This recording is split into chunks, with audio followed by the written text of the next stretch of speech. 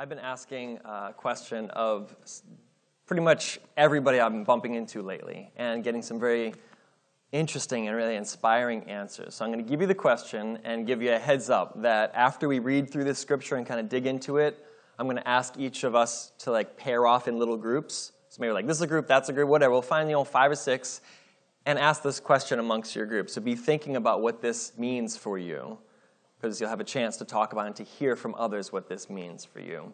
But the question is kind of like a combo question. When you look back on your life, when were those times that you just loved God the most? When you felt it? When it was just so good? You're in the zone. And it didn't matter what happened. Didn't matter if good stuff happened, but you were good. And it wasn't yes, I understand that Jesus is the Son of God, and I can quote you whatever you would like from it was I feel it, and this is good, so you can say whatever you want, I don't care. I woke up today knowing that God loves me, and I love this God. That is a thing. If you have never experienced that, you need to experience it. You need to seek that out. And this morning with Jesus in the middle, I just want us to intently focus upon how good it is to just love God. Everything comes after that. We can get smarter about how to love God. We can get smarter about how to love our neighbor. We can develop, we can grow in maturity, but the heart of it is just, do you love God? Do you love Him? Gotta love Him. There has to be that heartfelt, man, I love God more than anything. Because if we spend all of our time saying, what more can I know about God? And if we spend all of our time saying, how can I help people? But it doesn't come from a place of just, I love God. It feels so good to be in love with God. Then it's all going to be empty learning and empty works. You don't have God accept you into heaven because you have a very big brain. You don't have God accept you into heaven because you can list off all the good deeds you did. Those are both forms of works. Learning is a form of works. I did this, I learned this, I know this. There's a pride in that. And I did this good thing, I did that good thing. Okay, so then what does that have to say about your soul? Aren't there lots of people that do good deeds and haven't given their heart to God? Absolutely. We're going to be judged by the condition of our soul. And that soul should be so in love with God that nothing else matters. Just loving God so much. So the question is, when have you felt like that in your life? And what brought you into that moment? What took you there? And are you there right now? Are you in a place right now where you just love God so much? So be thinking about your answer to that. Scripture has a lot to say about that. But it's been striking me that as we talk about love God and love your neighbor, that we need to kind of back up a step and just make sure we understand we're talking about love here. We're talking about this wholehearted passion. We need to make sure it's love that we're pursuing. And then the things get built upon that. And so for our digging into Scripture, there is a perfect chapter in the Bible. Hebrews chapter 10. And I just want to go through that one chapter with you. Not even all of it. And I want to let the Bible speak. I don't have any wisdom for you this morning. I do not want to preach my thoughts. What I feel like my role is to point us to something that God says, like we sang, His word will not fail you. He has promised. Believe Him and all will be well. I believe and I know that if we connect with God, if we love God, if we invest, if He abides, if we abide, all will be well. That's where things start. That's where every blessing comes from that initial point of faith. So 2 weeks ago was Memorial Day. We preached on Hebrews chapter 11, right? Went through and talked about faith. Faith is not just thinking about God or believing in the intellectual sense. All these people were celebrated in Hebrews chapter 11 for their actions based on faith, their confident actions.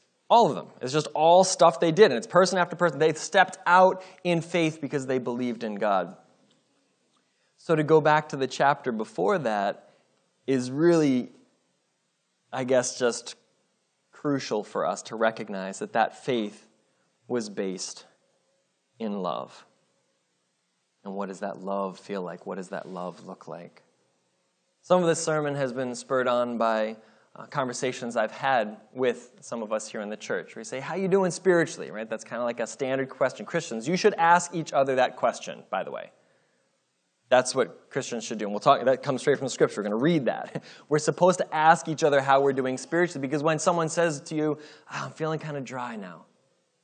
Okay. I don't want to leave you in that place. That's like you saying, well, I really can't pay the bills, or I'm starving to death, or I'm sleeping. Like, we found out something so important is missing or is struggling. How can we help? We minister to one another. We ask someone, how are you doing spiritually? And they say, well, I really had this difficult situation happen and my heart is heavy. We minister to one another. You have to ask that question. It's crucial. So here in chapter 10, just read with me one little section. It's 15 to 18. That's the heartbeat of this chapter. That's the center. And then we can go back a little bit and forward a little bit and build on it. But on this Pentecost Sunday where the Holy Spirit came down upon those apostles in that upper room and sent them out in power, and 3,000 people were saved, and they were speaking in tongues and miracles and baptisms and just the power of the Spirit, here in Hebrews it talks about that event. And I want us to identify with that event. Hebrews 10, verse 15 says, the Holy Spirit also bears witness to us. So the Holy Spirit says this. This is the covenant that I will make with them, the promise. After those days, meaning the old covenant up to Jesus, declares the Lord. I will put my law in their hearts and write them, my laws on their hearts and write them on their minds. And then he adds, I will remember their sins and their lawless deeds no more. Because where there is forgiveness of these, there's no longer any offering for sin. There's no longer any offering for sin. There's no longer any rules, any laws of what you've got to do to make sure that you're good enough. How many of us were taught to be a good person growing up? Like, do the right thing. Don't do that. Do this. This is good manners. This is polite. This is how we talk to people. These are not things we do. Other people may do that. We don't do that, right? Your families talk this way. We try to raise our children this way. That's the law being given. Here, God promises that the law will be on our hearts, and there won't be any more sacrifice for sins anymore. It's not about making sure we do the right thing and then asking forgiveness when we do the wrong thing. It's about God just forgiving us once for all. That's what that table's about. Once for all. You're forgiven. All of your sins are forgiven. There's no more sacrifice for sins. That does not happen anymore. It happened once. It's done. And God gives us His Spirit to live for. So we live on that Spirit, what's inside of us, that word that we learn as we read, the word that's spoken directly to us. We live by the Spirit. We walk by the Spirit. It's not about the laws of purity. It's about the purification of our soul from the inside out. And God says, I will remember their sins, their lawless deeds no more. After making this blanket statement, this huge general statement, the writer of Hebrews writes to these early Christians. They're writing to a Jewish background. It kind of ties in very interestingly to what we talked about earlier with John and his situation, and just those of us who have Jewish relatives. The book of Hebrews was written to people who are both Jewish and Christian. They were believers in the Messiah, and they came from this Jewish background. So the writer is constantly drawing parallels and showing how Jesus fulfills all these things and talking about Jesus from a Jewish perspective. So he continues on right here in verse 19. Therefore, brothers, since we have confidence, since we have faith, to enter into the holy places by the blood of Jesus, by the new and living way that he opened for us through the curtain, through his flesh, through the cross, through communion. And since we have a great priest over the house of God, let us draw near with a true heart in full assurance of our faith. and with our hearts sprinkled clean from an evil conscience, and our bodies washed with pure water through baptism. Let us hold fast the confession of our hope without wavering, for he who promised is faithful. And let us consider how to stir up one another to love and good works, not neglecting to meet together as is the habit of some, but encouraging one another, and all the more as you see the day drawing near. Now skip down to verse 32. Remember, do you recall the former days when after you were enlightened, you endured a hard struggle with suffering? So after you came to know God, you had that moment with God. Remember that time after you endured struggling? Sometimes you were publicly exposed to reproach and affliction. Sometimes you were partners with those who were so treated. You had compassion on those in prison. You joyfully accepted the plundering of your property, since you knew that you yourselves had a better possession, an abiding one. Therefore, do not throw away your faith. Do not throw away your confidence, which has a great reward. You have need of endurance, so that when you have done the will of God, you may receive what is promised. For in just a little while, the coming one will come and will not delay. My righteous one shall live by faith. And if he shrinks back, God says, my soul has no pleasure in him.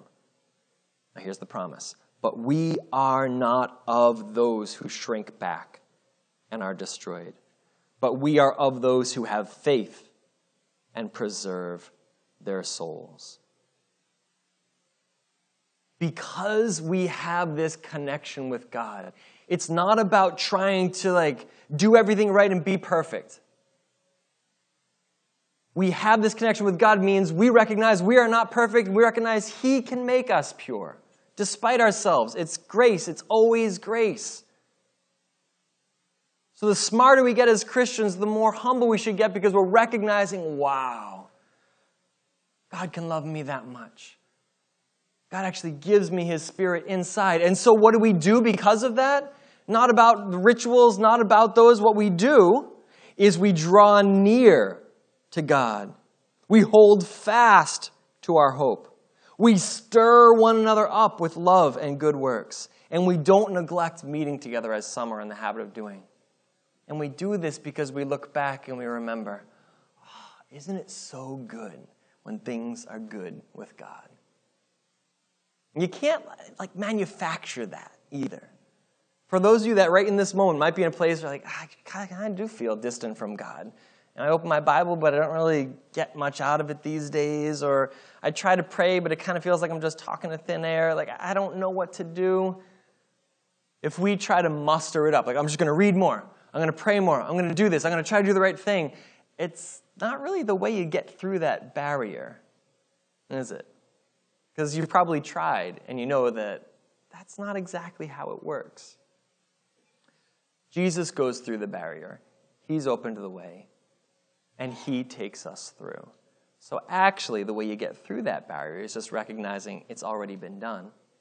We can't do it on our own, and you ask Jesus to carry you through. Hebrews has lots of metaphors that build on that.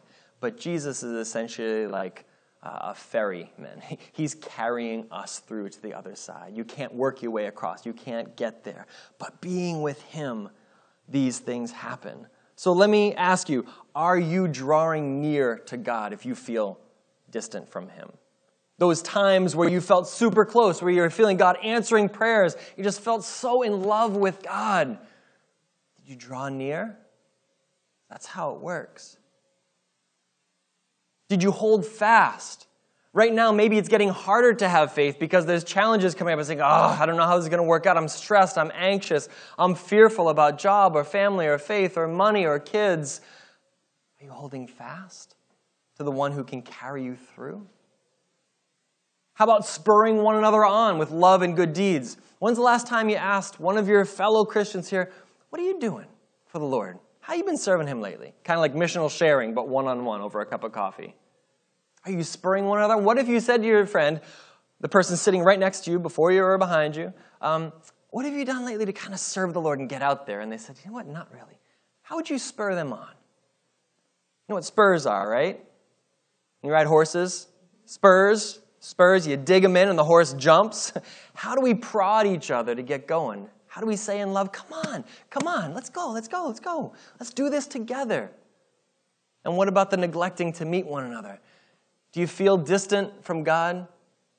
Well, when's the last time you got together and talked with a brother or sister in faith and just prayed? Are you coming together for worship every week just to be connected with others who are seeking the Spirit? Or are you drifting? Are you getting busy? If we don't have these elements here, we're not going to connect in that way with God. But it's always going to be an act of His grace. So if we want to draw near to God, we need to ask Him to draw us near to Him. So there's the promise at the end, right? We read at the very last verse. We are not of those who shrink back and are destroyed, but we are of those who have faith and preserve their souls. If we have had that connection with God, that place, that moment, that time where you said, God, forgive me, accept me, it's just by your grace, then we will not be destroyed. We will not fail. We will not fall away. We may slip, we may stumble, but we will persevere because God has our soul already signed and sealed through the power of the Spirit. So, this is the point where I would like you to just think for a second and then talk with the people around you. I'd love for you to think about what it feels like for you to be connected to God. List even just one time where you felt the closest to God that you ever have. Because it's in remembering those times that we can remember how good it is to be with God. And if you're not in that place, say so. If you are in that place right now, say so. So as you pair up, it's kind of like a two-part question. What was it like for you in some time in your life when you were just so beautifully connected with God? And are you in that place now?